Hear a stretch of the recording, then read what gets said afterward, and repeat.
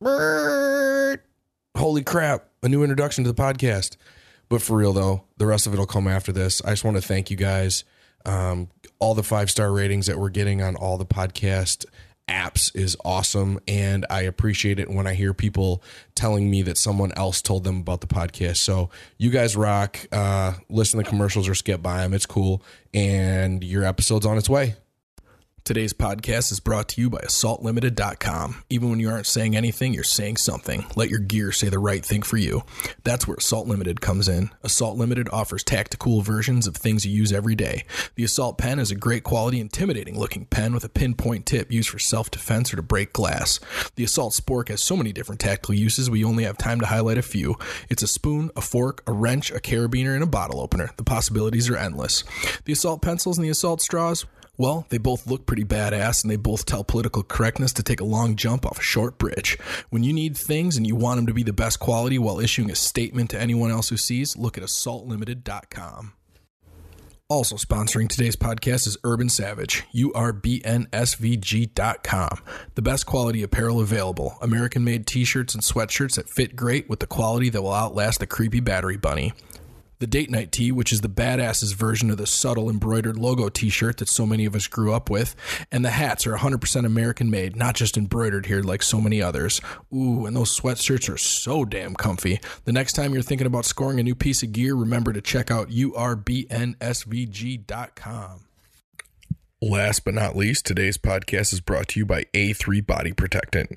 A3 was designed when Martin noticed that Hawaiian surfers who spend their entire lives in the sun had radiant, healthy skin. After plenty of awkward questions about how seriously they take their skin care, he learned the secrets. Hawaii's best secret is now available at A3Quip.com. That's A3EQUIP.com. A3 is a truly natural cream that can be used as a skin lotion, a lip balm, a hair conditioner, honestly, anywhere you want to keep moist and healthy. Get yours today at A3EQUIP.com. Proceed with caution. All doctors to the ER. Do these guys have any idea what they are talking about? Get squared away. Spiritual. Get squared away. Emotional. Get squared away. Mental. Get squared away. Physical. The podcast that'll help you get squared away. All right, we are back with another episode of the Squared Away podcast. I'm gonna go ahead and let Martin start us out today because we're gonna dig deep into some kind of current events and then build up into current events. But I think we're gonna start out with kind of a Squared Away update. I think. What have we been up to, huh? Yeah, it feels like it's been a while since we've done one. So without a guest or we did each of our own pieces a few weeks back. So let's see. I've been dealing with the back problems. So this is the 50-plus-year-old high mileage back issue. So I had a herniated disc a couple of weeks back. So I've been healing from that. Took about 4 days off in the gym and then had to go in and restructure the way I worked out. So it didn't really, put me down. But yeah, basically scientifically looking at L4, L5 is just pancaked and then L3 is herniated. So when I ask the questions between doctors and chiropractors, it's like, all right, stuff like lifting, 400 plus pounds on a deadlift. What's the upside of that? And I couldn't give an answer. So now I'm retooling my workouts, and a lot of it basically involves, body weight or, body weight and a half, depending on the equipment, and then less compression on the spine. So higher volume. So it's a lot different for me, sitting there counting reps all the time. Yeah, but that's good for you. That's good for where you're at in your fitness life. That was kind of the overall idea that I had without getting to the point where you are at with deadlifts. Like, I will still deadlift once in a while, but it's not regularly in my routine because the cost to benefit analysis did not play out. Yes, I love to deadlift. I love to look like a fucking ogre in the gym. I love to throw around a lot of weight, but realistically, what is it doing for my body? Well, it's building some core strength, but not any core strength that I can't build doing other shit. Right. Grip strength, yeah, maybe, but same thing. You can build that grip strength elsewhere. And what is the likelihood that you're going to hurt yourself? Well, since I started deadlifting, I say I probably hurt myself twice a year, every year since I started. So it's pretty fucking likely that you're going to hurt yourself. At what point in time are you going to hurt yourself to the point that you're not going to be able to come back all the way from it? Well, I really don't want to get there. Right. And I'm really realizing that deadlifting my body weight at a higher volume of reps, I'm getting as much, if not more, benefit.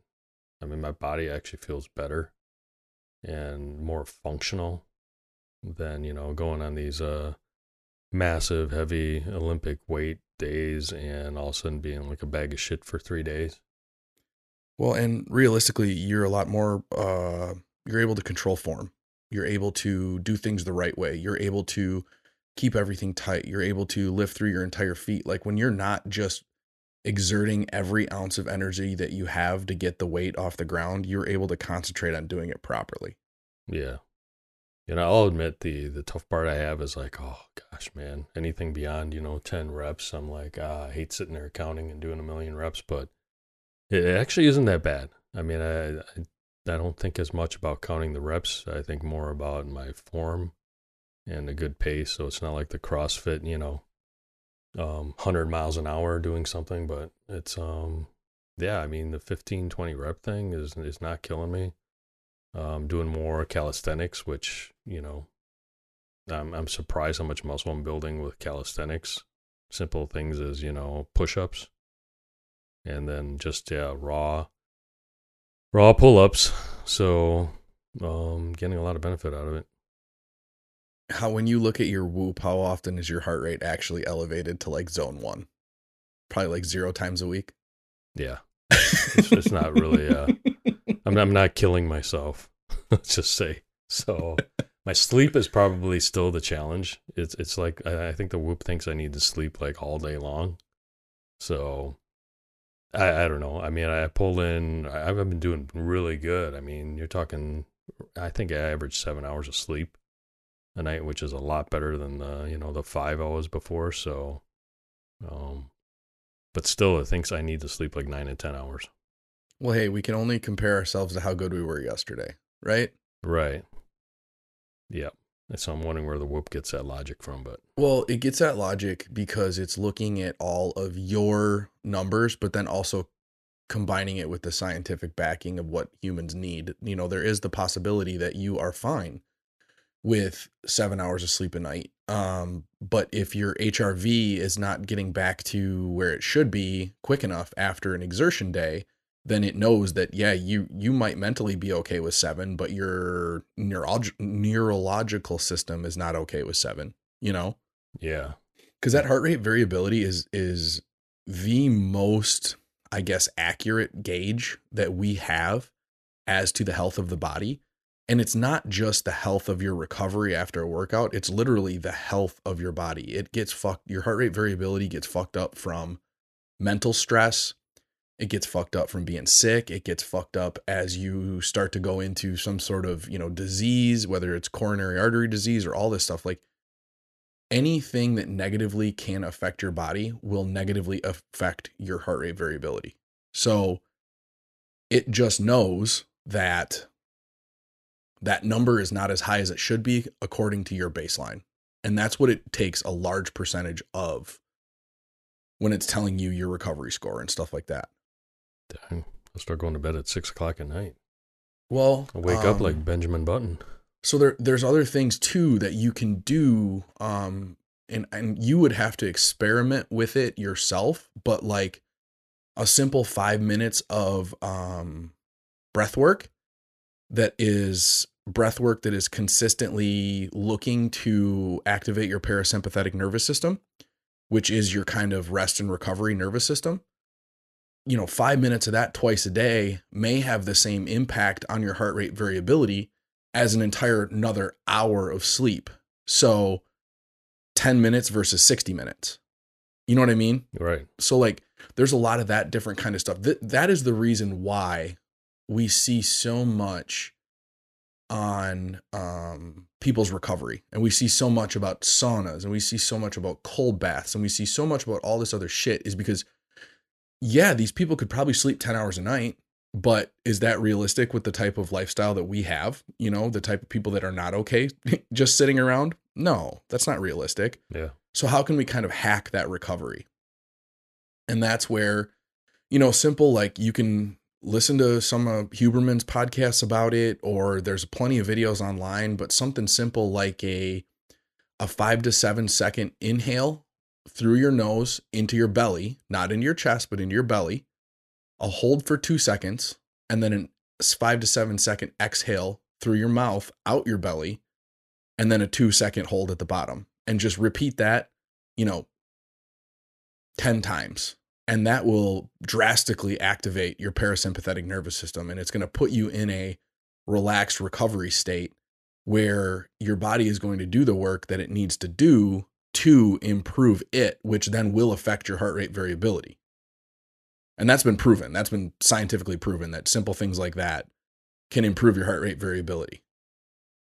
Yeah. I should become a Buddhist monk or something.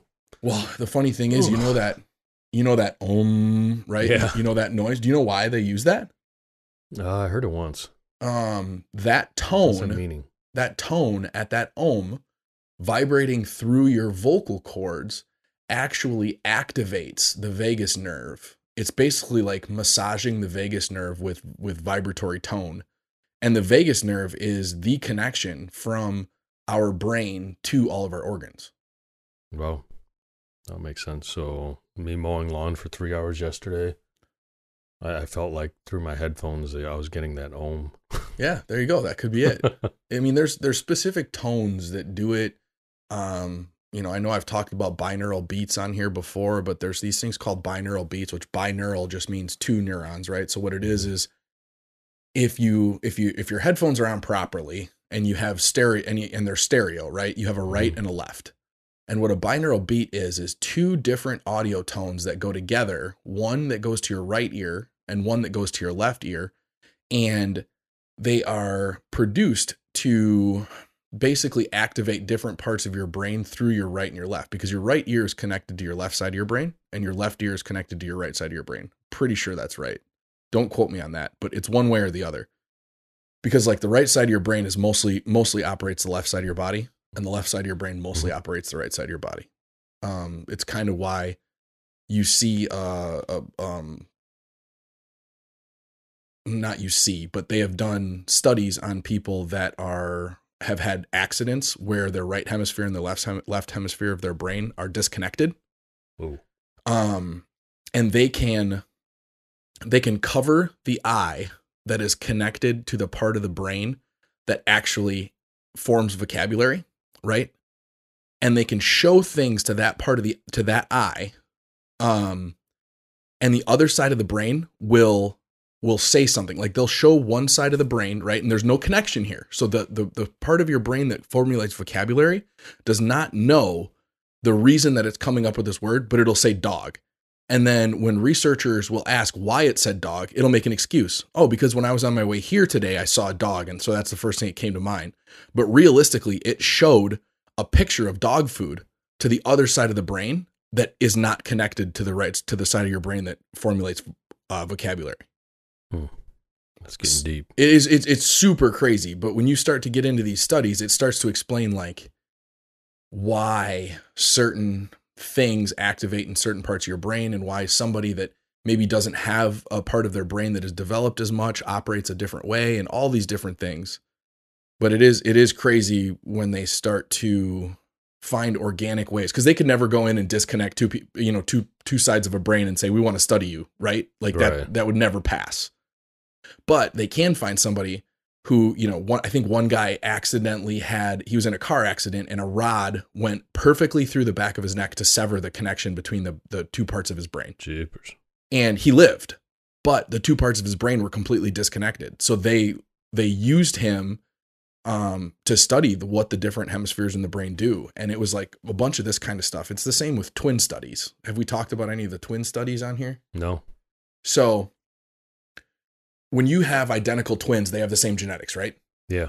And so when you have identical twins that are separated at birth due to being adopted by different families, then you can directly research how much of what we become is genetic and how much of what we become is environmental. Because when you see the difference and the likenesses between those two people who have never met, have the exact same genetics, but were raised in two different environments, you can see the differences. And when you start to get into these studies, like a lot more of what we become is genetic than we want to admit. Like we're talking two twins, two female twins that were separated at birth. And I won't get this exactly right, but it's something like this. I'll just kind of high spot it. Separated at birth, raised hundreds and hundreds of miles away from each other in two different families. Both dropped out of school in their junior year or somewhere around there, 16, 17, to pursue careers in art. Both ended up marrying like politicians. And it was like they were almost the same person, even though they were never met each other and were raised completely different. Sometimes kids are like that. Yeah. So it's just, when you start to look into the studies, I don't know how we got that deep into that. Oh, your heart rate variability. That's how we got into that. It all started with the whoop discussion. Rabbit hole. So yeah, I think that's probably the biggest chunk happening on my side. What about you? The physical, I run mesocycles, and there's a few guys that I work out with now that I kind of train, but I don't really. I just kind of give them shit to do, and if they're with me, then we do it together. If they're on their own, then they do it on their own. But I'm at least giving them a platform to work off of, And so we run mesocycles. So we'll run, 8 to 12 weeks of a strength cycle, and then we'll run 8 to 12 weeks of a muscle building cycle, and then we'll go back and forth. So we just transitioned back into a strength cycle, which is a 4-week rotation of a 5-3-1. So we just got through our first month of that. So that's fun. It's really cool to be off of a lot of those lifts for, 3 months and then come back and be just about where you were when you left, maxing your bench or maxing your, standing shoulder press or maxing your leg press or squat. It's pretty cool to come back after 3 months and still be there or damn close. I think like we were at or within 5 pounds of where we were when we left off. I'm trying to do more of that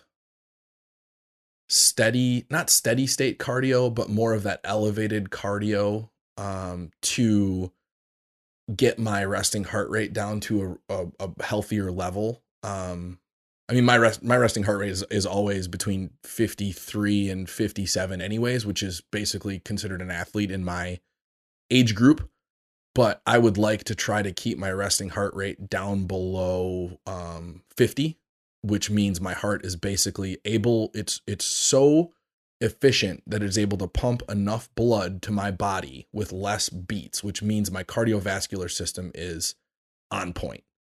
And while I'm always growing my mind and improving my neurons, I'm not always concentrating on the longevity of my body. So I guess, long story short, I'm trying to do a little bit more for that type of stuff. Yeah. No, it's good. The emotional, the mental, I'm always, I'm always working on stuff. I've been looking into the vagus nerve lately and its connection to things like anxiety, depression, irritable bowel issues, digestive issues. Basically, a lot of what affects the body from the mind comes from an overactive or underactive vagus nerve, because the mind will say, hey, this is kind of scary. And then the vagus nerve goes crazy and makes the body go completely out of whack. So been reading about that and doing a lot of research on that lately. The spiritual and the emotional. The emotional was really was really interesting after, it was actually after the last podcast with John Giordano, because I really resonate with his story of coming out of recovery and going into therapy and getting his therapist license. And I really, really resonated with that. And then I started to look into what that actually entails. And it's years and years of your life to take like a 50% pay cut for me. So currently with my family where they're at, needing to support multiple people, I don't think I'll be going to get my therapy license anytime soon. But it did spark that interest in me at least. Well, that's good. It's good. Hopefully we get a lot of good feedback from that one. That one was crazy. I really like that one. Yeah. So current events, should we dig into some world wars? Yeah, or what's going to become a world war at this point? Jeez. So biggest one, I think, in the last couple days is so Hamas attacks Israel. And Hamas is Palestinians' militant group, right? Yeah, and I figured, I mean, this is years and years old. So maybe we should just give a little bit of background on what this battle is. So, because I know a lot of listeners do understand, but a lot of people hear Israel, Palestine, they don't really get what's going on. Yeah. So Hamas they're considered terrorists. So the UN considered them terrorists they denounce Israel's occupation of basically the land of, they think it belongs to them. They think it's the old biblical Palestine. So Hamas, their background, I mean, they were basically they were a part of the Muslim Brotherhood in the late 1980s. And yeah, they're an Islamist militant group. They took over to the Gaza Strip, if you've heard about the Gaza Strip. And they did it in 2006 through elections, so it wasn't like they were killing people. Population about 2 million within that area.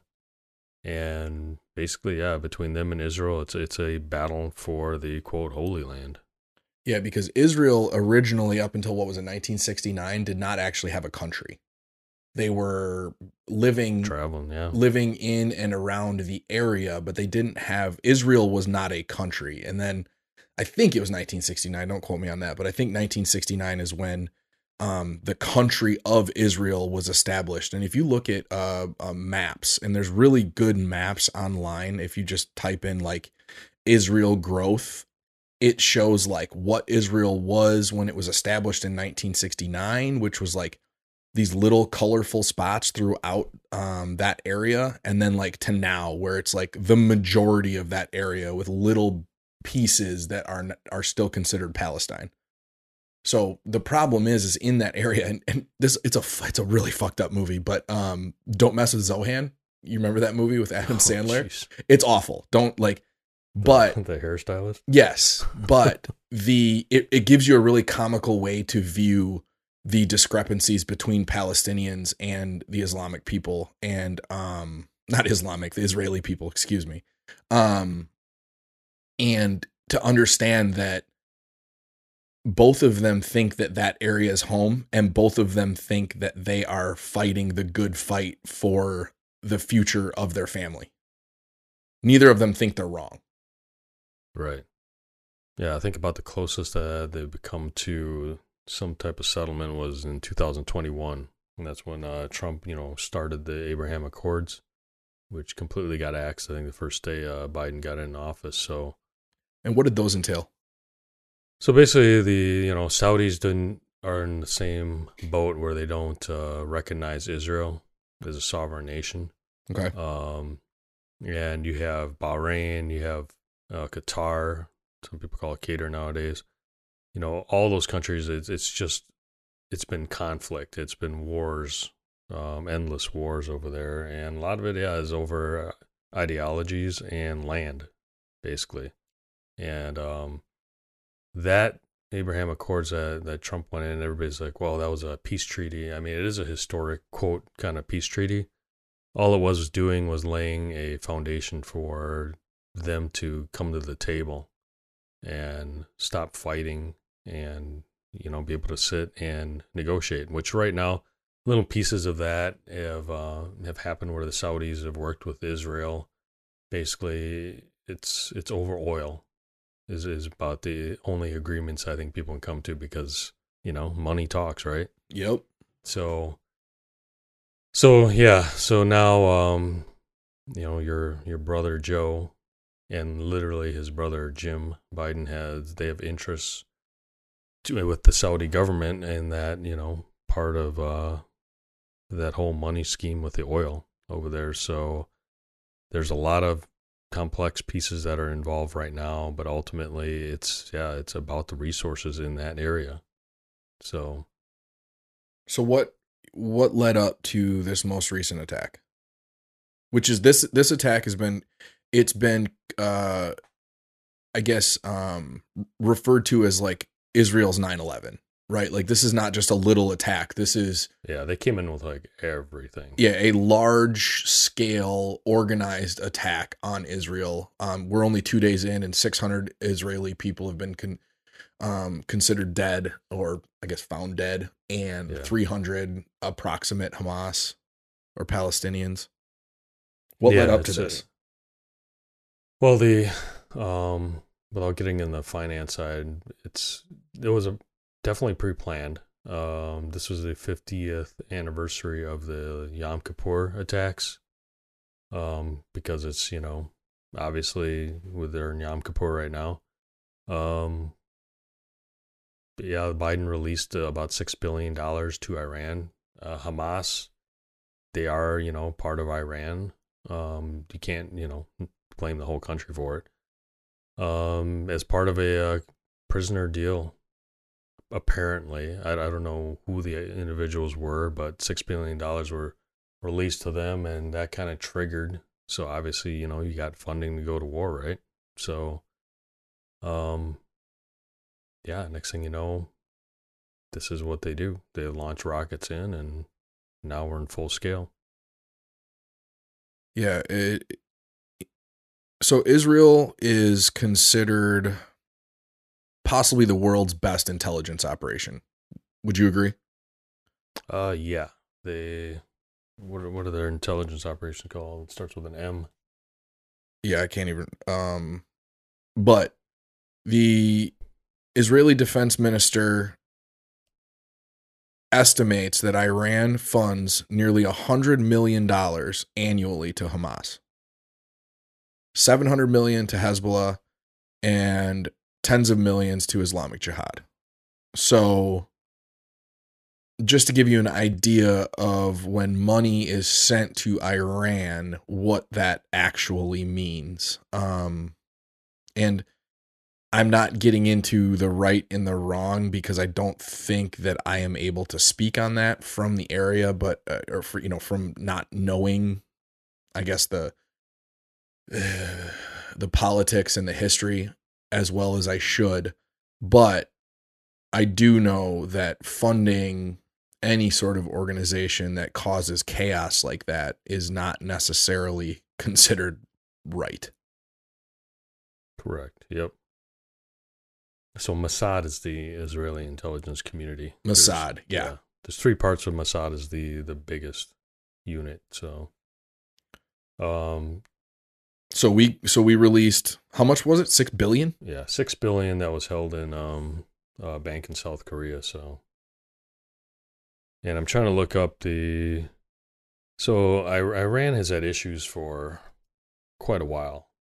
And, you have to have money to go to war, right? So there was a deal that was made in the Obama administration that sent a lot of money over there and started funding them, which is weird because, we helped fund the Iron Dome in Israel, and we're also pumping money into Iran. So yeah, so the Iranian government now has access to $6 billion of their funds but it's only to be used for humanitarian purposes. But then, that's a hard stop, right? Because the Iranian government immediately said, we will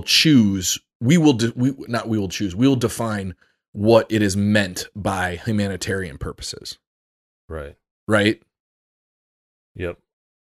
So, yeah, going back so under the Obama administration, it was a $1.7 billion cash payment that was sent over there, literally on a pallet. So if you remember that. That was sent to Iran? Yeah. What was that for now? I don't even remember that. There's no specific reason that was given. There were so many different things. They said one, it was supposedly their money already, but there's nothing. I think there's 5 different reasons that were given. The cash payments were necessary because of the effectiveness of the U.S. and international sanctions. Kind of a payback from sanctioning them. So we sanctioned them. They lost a bunch of money because of these sanctions, and we're basically saying, hey, sorry, here's $1.7 billion to make up for your sanctions. Huh. Yeah. That's one of like the 5 reasons. So we don't know. I mean, it's a terrorist state. We determined it was a terrorist state, but that's nothing new for our government. I mean, we've funded a lot of terrorist states. I mean, you look at Libya, you look at, what happened in Egypt. So nothing new for us. Yeah. And we're giving billions to Ukraine too, right? Yeah. And this is the weird thing too, is like, is it our responsibility to be funding these things? And the answer is no, but also yes. Like, it's a really shitty argument to have because, even if you want to talk about the Ukrainian war, in all reality, every time we send $1 billion to the Ukrainian war, how much of it actually goes into the war effort? Not $1 billion. I don't know what the real number is, but it's not $1 billion. It's it's one of the most crooked countries in the Eastern Europe. Yeah, you are 100% correct there. So yeah, we funded them. I mean, 100 and some $1 billion now, and we just keep sandwiching all these, bills into piles and piles of bills, and just keep force feeding money over there. And it doesn't make sense when Congress is sitting there saying, well, we need to shut down because we need funding just to pay our interest on our debt. So what's the reality, right? And I don't know the answer here, but like if you loaned me, let's say you loaned me $50,000, right? Mm-hmm. And I needed that $50,000 to be able to like keep my life going and to try to keep my business afloat, right? Yeah. And then I came back and I said, all right, Martin, I'm getting close. I just need another $50,000. You're like, well, I'm gonna need some sort of a guarantee. Okay, well, I guarantee that like you can have my house, right? Mm-hmm. Okay. And then I came back and I said, hey man, so like I have no equity in that house. The bank is going to get that house. So you really have zero chance of getting your $100,000 back if I go under, but I think with another $50,000, I can make it work. Yeah. Right. Because we've given them all this money. Have we just given them this money, or has this been given to them on international loans that we're expecting to get paid back at some time? Or is this just gifts? Yeah. I mean, we don't know what happens in the back room there, what is expected from that cash. So yeah, that I can't tell you because none of that's been made known. So I don't know. It's weird. Which leads us to Congress with a record-setting low poll rating of their disapproval percentage is 80% of the public disapproves of Congress, yet they still function. Kevin McCarthy just got voted out, ousted. Yeah, as the House Speaker, right? Yep. So a lot of GOP members will say that, he's a bit of a rhino. I think he was just basically doing the bidding of the establishment anyway. What the news does not cover, even if you try to Google it, is basically Matt Gaetz they're trying to vilify him right now, right? Yep. That's all you see. So Matt Gaetz was part of I forgot the name of there's a group of like 6 Republicans. The Bloc. I think they call it the Bloc, BLOC, the Bloc. Yep. And Eli Crane, former team guy, he's part of that block. And basically what they're, the biggest things is the same things that on the Democratic side when those, what do they call those, AOC and Ilhan Omar, Yeah, I can't remember what they call them. The other but nut job. basically, the extremes. Yeah. So they said they were coming into the Democratic Party to basically put, terms for Congress and make sure that they're, only doing single bill, processes versus lumping all these bills together and tucking stuff in there, bringing fiscal responsibility. And then obviously they got voted in and they never covered it again. Well, Matt Gaetz is, if you really read about him, he's a pretty good guy. I think he's been through some family tragedy, which really, put some foundation for him and perspective on what he's doing in Congress. And he basically, he wanted to get McCarthy out of there. And he's pushing for, the 12-year terms for Congress and the single bill process and bringing fiscal responsibility back because we can't pay our interest. So, now they're probably going to try to basically demolish him like they're doing with, any establishment resistance is what I'm saying. But, right now I'm not a big Trump fan, but, it's what they're doing to Trump, right? I think they're basically going to milk Trump out of the billionaires club. Yeah, they're just going to drag. Yeah, they're going to drag everything on as long as they can, which we saw it with whether you like the guy or not, right? Rush Limbaugh. Yes, Rush was a fucking nut job. Rush did so many drugs that he lost his hearing. He was doing somewhere between $10,000 and $20,000 worth of Oxycontin a day. Jeez, man. But with that said, speaking out against the establishment caused that man to be oh shit, what do they call it when they come back on you for your taxes? Oh man. Why can't I think of the word? Years and years of back taxes? Well, no. When they come back to investigate your taxes, your filing. Oh, audit. Yep. Caused him to be audited on his taxes every year for fucking 10 years or something like that. They will use the power that they have against you in the most legal way possible. Yes, that's for sure. And that is what they're doing to Trump right now, is they are saying we will stay, above board as much as possible, right? Mm-hmm. But we are going to use every single means necessary to make sure that you are no longer a threat to the establishment. Right. And some of the stuff, is very clearly just out of bounds. What's the latest one? They're saying that he is overvalued. I didn't see that one. Overvalued property in New York, overvalued his property in Mar-a-Lago. So the question is, though, if he overvalued property in New York, but he got financing for all that, wouldn't you think the banks would have been smart enough to figure that out back then instead of lending the money? Well, I don't know, right? The problem is us speaking from where we're at is so unnotified of the details that we're really just spitballing and talking shit, Yeah. But is there even anything illegal about valuing a property? Well, there isn't. They're saying they're trying to get him for fraudulence. Is basically what they're saying. So when I went in to get my HELOC, right? When I went in to get my home equity line of credit, they literally took my Zillow estimate, my Zestimate, Yeah.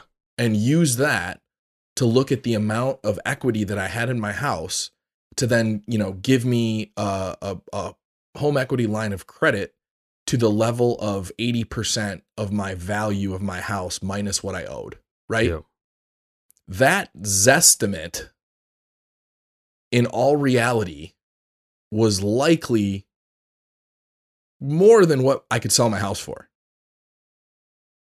But I didn't fraudulently do anything. Correct.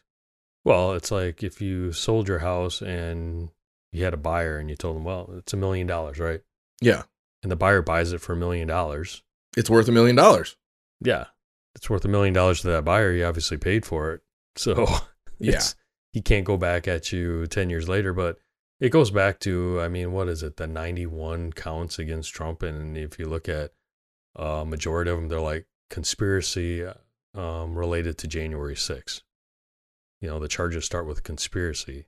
They're not charges. And the reason I say this is, you know, I don't want to say too much information, but, you know, I'm going through a process right now where, yeah, I'm involved with stuff that has been, I don't know if you want to deem it anti-establishment, but stepped on some of their toes. And yeah, they're coming for me on the finance side, trying to hit me there with basically nothing.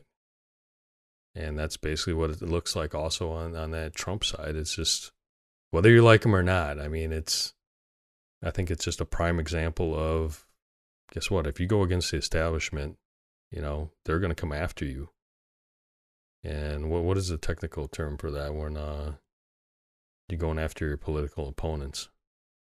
Is there a technical term for it? Yeah, I thought there was. So, I don't know. It escapes me. But Sabotage?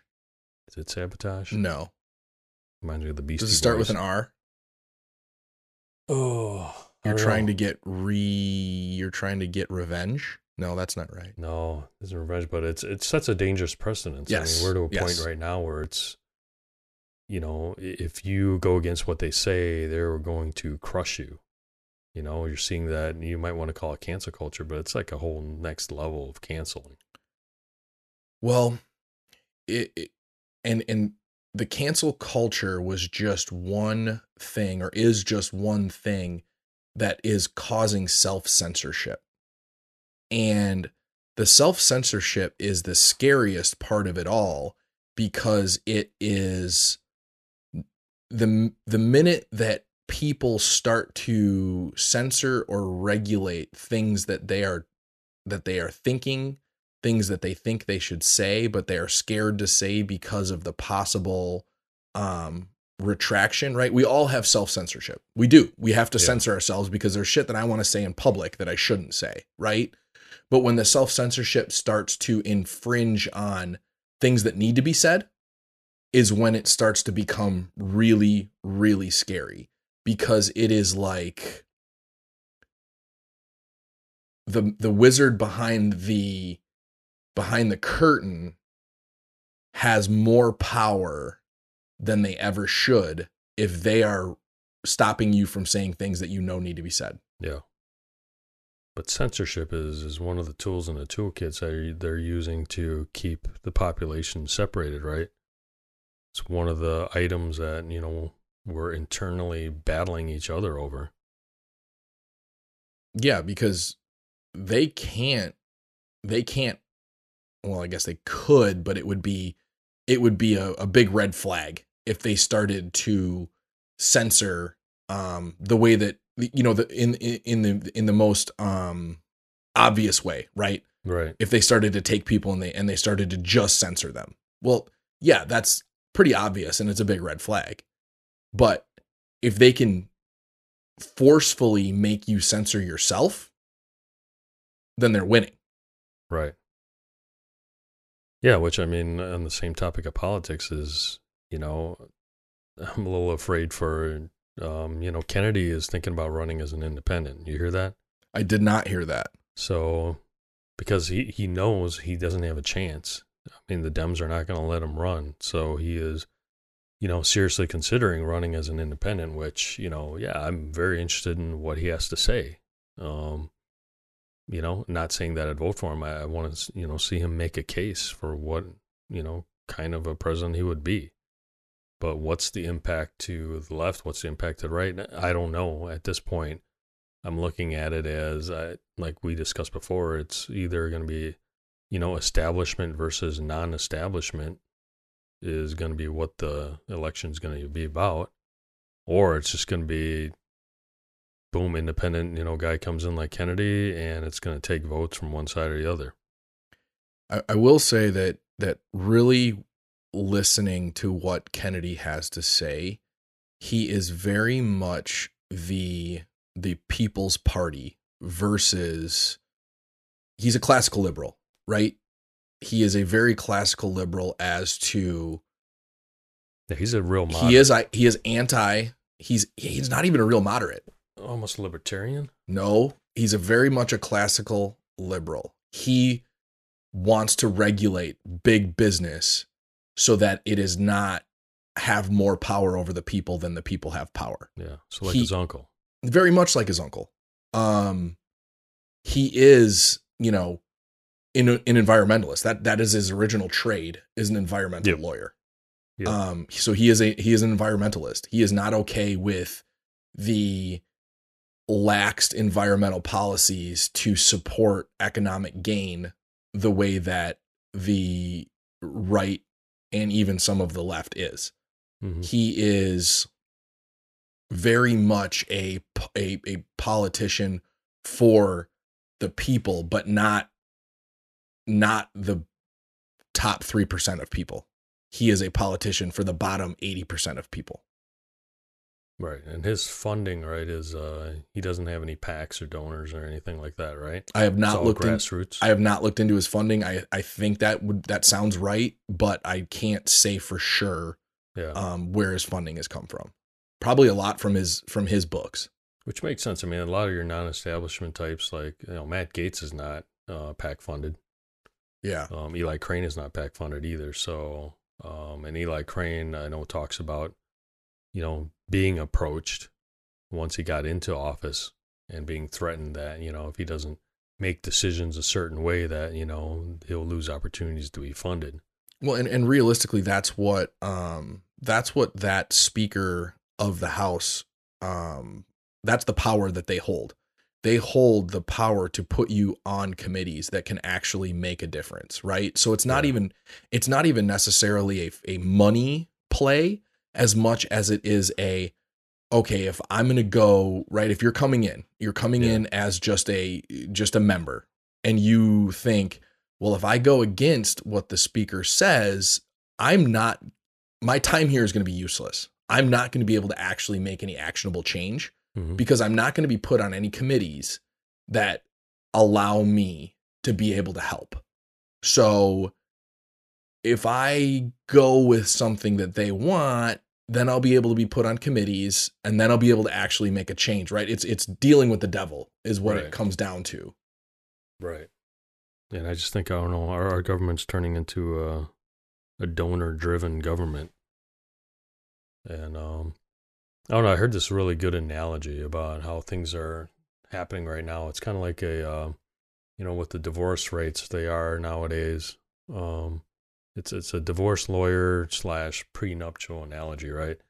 So let's say a guy and a gal, get together and they talk about getting married, and they're like, well, to protect ourselves, we're gonna, each get a lawyer. We're gonna write up a prenup, right, so that we're both protected in case something happens. Okay. So then the lawyers, both look over the agreement that this couple, comes to agree with how they're going to split their assets and whatnot.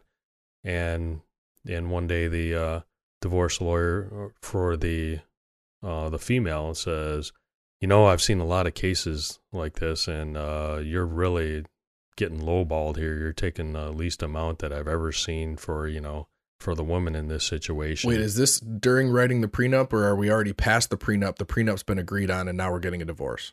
No, this is during the writing of the prenup. Got it. Okay. So the couple agrees, right? Okay. But then they have to take that agreement to these lawyers, right?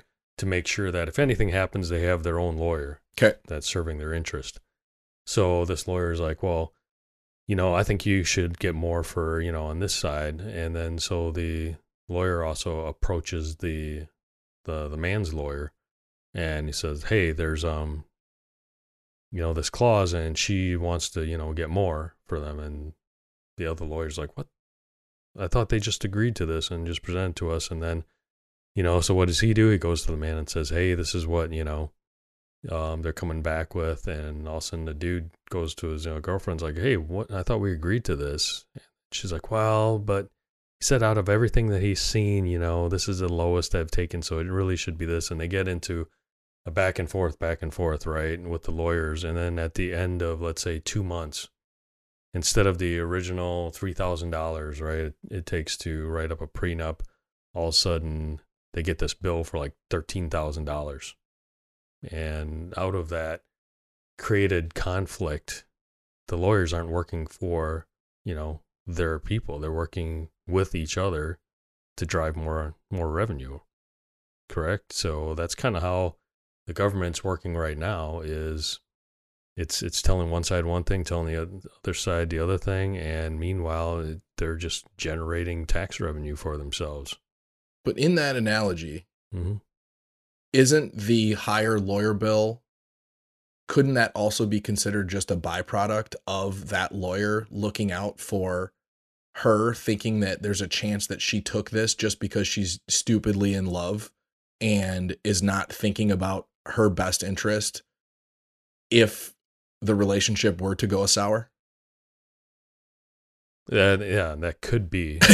I mean, just it's a little bit of a holy analogy is all I'm saying. It could be, but if a couple, agrees together and it's reasonable, the lawyer basically just needs to draw up the papers, right? Yeah. So, yeah, it really shows a relationship if all of a sudden it goes back and forth, and how much can we get out of this just in case? Then it's like they're already preparing for disaster. So, see, I think where that analogy could be improved to be really more accurate for what we're dealing with today is if we went into that analogy, we got all the way to the point where the lawyers start arguing, right? And then we come out the backside and it causes enough conflict that the couple is fighting to the point that they don't even know if they want to be together anymore. We've completely lost the entire original conversation that was meant to be had, which is where we're at as a country. We have completely lost what it means to be American because we're so fucking worried about the lawyer speak that we've given up on each other and looking out for each other and helping each other and what it means to be an American person. Just like the couple is completely forgot and is unable to feel the feeling of love because they're battling about finances. Yeah, and I think that's another way of looking at it. When you're looking at that analogy from the perspective of the lawyers, right? If they're creating conflict to generate more revenue. Yeah. If you compare that to the government today, I mean, that's basically what's happening, is creating conflict. I mean, if you looked at, the Second Amendment folks, right? Which, gosh darn it, I feel like I have to interject this January 6th thing that we didn't cover. Okay. Yep. So let's go off topic. We got time. No, we got 10 more minutes. All right. So the January 6th thing. So now, the facts have come out that there was basically a shitload of federal agents that were there that day. And the federal agents were funneling people into the Capitol. So that was a situation that was created. And then all of a sudden everything kind of steamrolled after that. So if you think about it, if these were 2A people that were storming the Capitol, wouldn't you think that they would be carrying that day? Wouldn't you think that would have been a real revolution? Not a bunch of people that, were like, oh, okay, here's a list of stuff that I'm packing for today, bologna sandwich, mittens, thermos full of coffee, and then I'm going to get ushered into the Capitol and are just taking a tour. Yeah, these are the people that are getting, arrested. Are you following me? Yeah. So you're saying that if they were actually 2A people that were following through with this, they would have put on body armor and would have, marched in with, yeah. All right. There's also the chance that they are trying to peacefully protest their views, not hold the government hostage. There's also that possibility. Right. But I don't think it was a siege when you're just kind of let into the Capitol and walking around. We know that false flag events are part of the repertoire of tactics of our CIA, basically. Yep. Or our intelligence agencies understand false flags and they know how to have them. I mean, we've seen it with as simple as like times when the unions have hired bullies to basically go into go into the other side and start fights with their own people to then be able to say, look, they're violent protesters. We need to knock this down. Right. I mean, is it ever going to get to that point where, it leads up to a revolution where all of a sudden you got BLM people looking at the 2A people and saying, hey, you know what? You do you, I do me, and let's stand up against the establishment. Does true revolution, are they ever really planned? No. It's they just happen, right? They just happen. It's a powder keg. It's a powder keg that's just rolling around, building steam, building steam, building steam, building steam, and then something happens that lights the fucker off. Right. It's like 1776, right? It's like everybody thinks that our founding fathers just got together and drafted that, and next thing you know, we go to war. It didn't happen like that. I mean, if you read history, I mean, it was basically, it led up to the Tea Party, where what was the actual Tea Party? They weren't just throwing British tea in the water, right? It was basically British didn't want the Americans making their own tea, and then wanted to tax them for sending their tea over.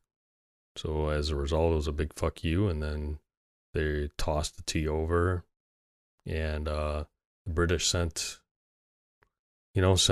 troops over to what? To basically disarm the populace. Boom, right there. Disarm the populace. That was their intent. And then basically there was a standoff. Somebody did the shot and heard around the world, and next thing you know, boom, war happens, right? And then they had to mobilize on our end. So Ben Franklin, that's where the not the Don't Tread on Me, but the that Union Snake piece of art was done by Ben Franklin to bring the colonies together to join up and fight. The reality is there's never going to be a revolution in this country while financially we're all stable enough to feed ourselves and feel comfortable and sit in air conditioning and watch TV and have cell phones. It's not going to happen. Yeah, you never see people take up arms, right? It's not going. They know the establishment knows, unless it comes to your doorstep.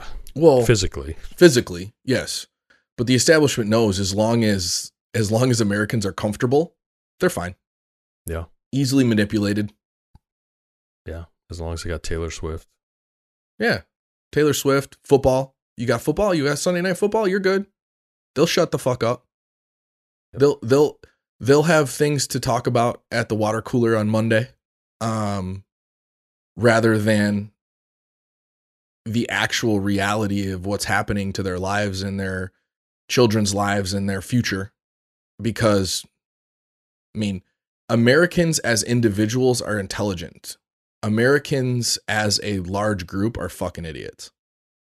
Yeah, I mean, doesn't that paint the picture that instead of really establishment versus non-establishment, it's like the manipulators versus the manipulated? But who are the manipulators? Yeah, and that's the question. Because the real manipulators are not the politicians. Yeah, I think it goes above. It's those that control the politicians. So who controls the politicians? I don't know. You track the next level is what? The donors? Probably the top 0.1% of income. Not income, but actually net worth individuals. That'd be the place to start, right? Because that's where the money is, right? Ooh, that's not a Republican statement right there. But the Democratic statement is the 1% aren't paying their taxes, which I think is totally different from what we're talking about, the 1%. Yeah. So the haves and have-nots. So you got to follow the money and the intent. So, oof, that's dark. But it makes you think. I mean, realistically, we've seen it in movies for the last fucking 50 years, right? Yeah, I mean, follow the money. So many signs, but I think people have gotten so lazy that it's comfortable. It's easy. It's easy to be lazy. It's easy not to think. Yeah, easy to be manipulated because it's dark. It's dark inside when you start to look at where we're at. It's really fucking dark. Yeah, it hurts. But where's the point come where you are tired of being manipulated, or is it their mindset is they don't think they're being manipulated. Is it that one? What's that Harry Tubman, or as quoted to what Harry Tubman said is, I don't think she said it, but it's, I freed 1,000 slaves, but I could have freed 1,000 more if they realized they were slaves. Yeah, that's a good one. Think about all of the major superpowers throughout history that have crumbled.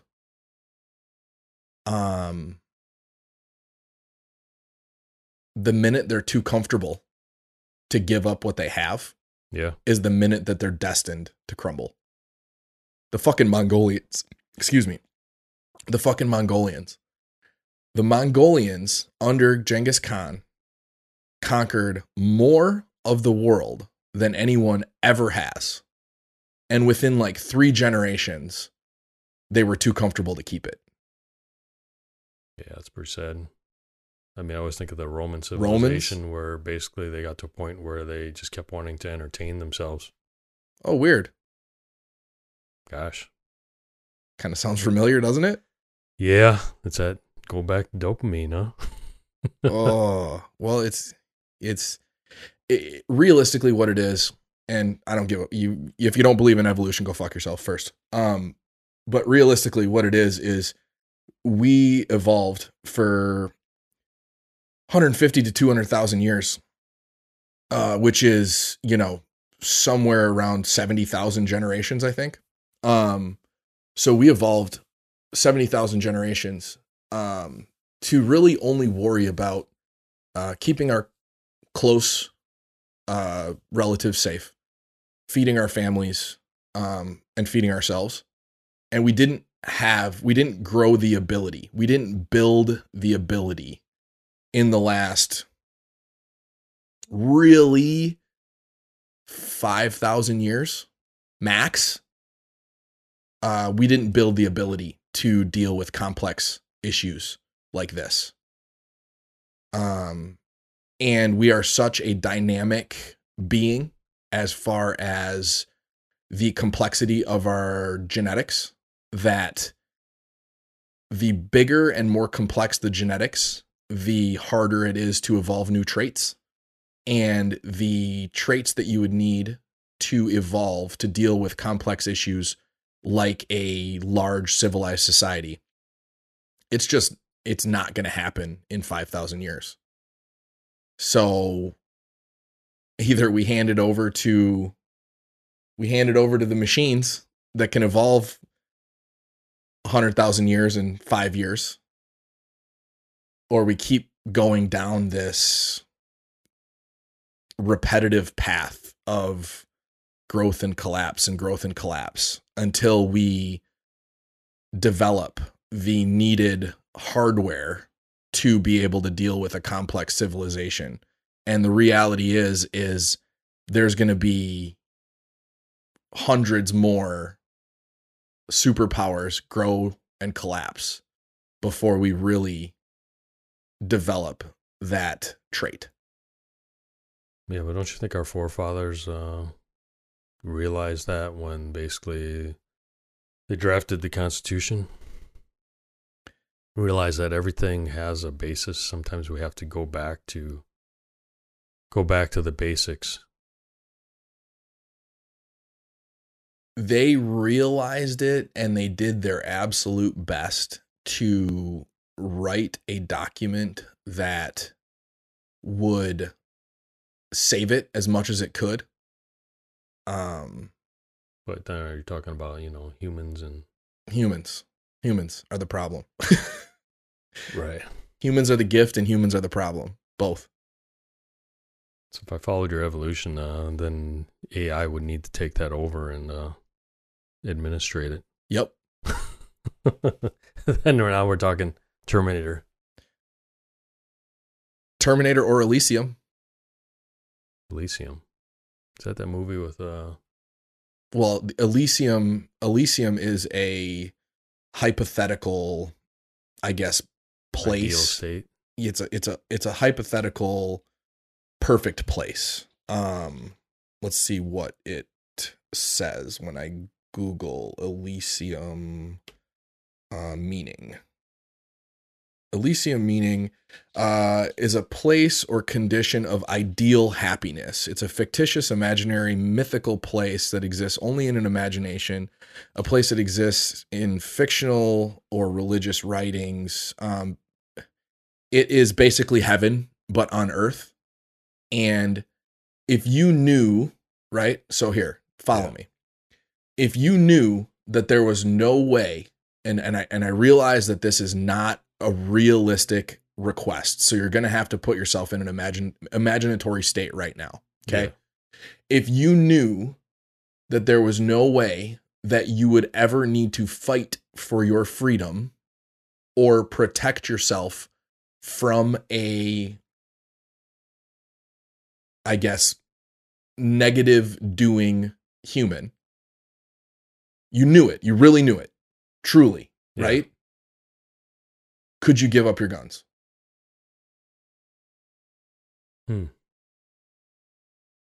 Probably not. Because you don't trust it. No. Right? Because you don't trust it.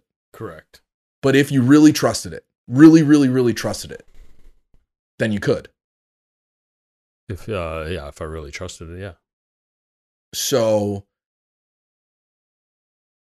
the reality is that there is probably going to need to be a God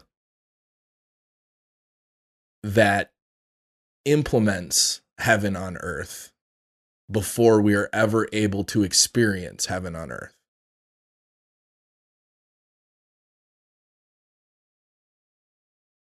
Okay. Just food for thought. Yeah, I thought you were talking about Elysium, the movie that was out in 2013. I believe that's where it got its title, was because it's supposed to be a humans attempt at creating the perfect society. I think was where the idea of Elysium came out. Yeah, but the word Elysium is much older than the film. Oh yeah, but I think the film is interesting because it's like you said, a lot is shown in movies, right? Yep. So year 2154. Humanity is sharply divided between two classes of people: the ultra-rich that live aboard the luxurious space station called Elysium, and the rest live in a hardscrabble existence in the Earth's ruins. So, and the one hero in the story is taking a dangerous mission that could bring equality to the population. But the Secretary of State vows to preserve the pampered lifestyle of the citizens in Elysium, no matter what the cost. Have you seen that one? I believe I watched it right when it came out. Yeah. The one thing is, not the one thing, there's a million fucking things, but the first thing that comes to mind is when we talk about that is our inability to agree on what really matters. Like if I told a majority of our population that to achieve this Elysium type society, you no longer get an upgraded phone every 2 years. You no longer get supercars. You no longer get, McDonald's. You no longer get the choice of gluttonous foods. You no longer get the choice of numbing your mind for hours at a time. You no longer get, the majority of our population would be absolutely fucking up in arms. Yeah, well, that would kind of kill capitalism, wouldn't it? It would. That's the problem. Capitalism isn't right. It's just right now. It's the best that we have right now. Yeah. But why is capitalism so good? Because capitalism makes it so that the majority of the population can work and provide for their family, right? Yeah. I mean, capitalism brings opportunities. Okay, but hold. What if you could provide for your family without working? I'd say that would be a pretty strange but boring life, yeah. Well, it would be interesting because at the point where, let's say, your house, your health care, your food, and your medical is no longer dependent on you working, then you are only working for your wants, not your needs. And what does that do for the populace? I think one big thing we would see is we would see the people that are just okay with enjoying themselves, seeing the world, loving their family, and don't need more than that. You would see a lot of them bow mostly out of the workforce. Yeah. What about the lazy gluttons? Well, you're only given your allotted calorie allowance for the day. Ah, I see what you mean. So you'd have to work for if you wanted more. If you wanted more, you would have to work for it. I don't know. That's an interesting concept. The reality of it is it would never happen, but that is likely what a most perfect society that we could create would look like. And it would be, it would be some sort of crowd funded, decentralized management through some sort of computer network or something that made it work, because it would not, the minute you put humans in charge, it's manipulated. Right. Absolute power corrupts absolutely. Yep. But I don't know. It's weird to start to think about, but we're 10 minutes over and never going to figure out Elysium on Earth, but I don't even know how the fuck we got there from how we started. We always come back to AI. We always come back to AI because you know what Marshall McLuhan said? Yeah. Human beings are the sex organs for a machine world. And I'm out.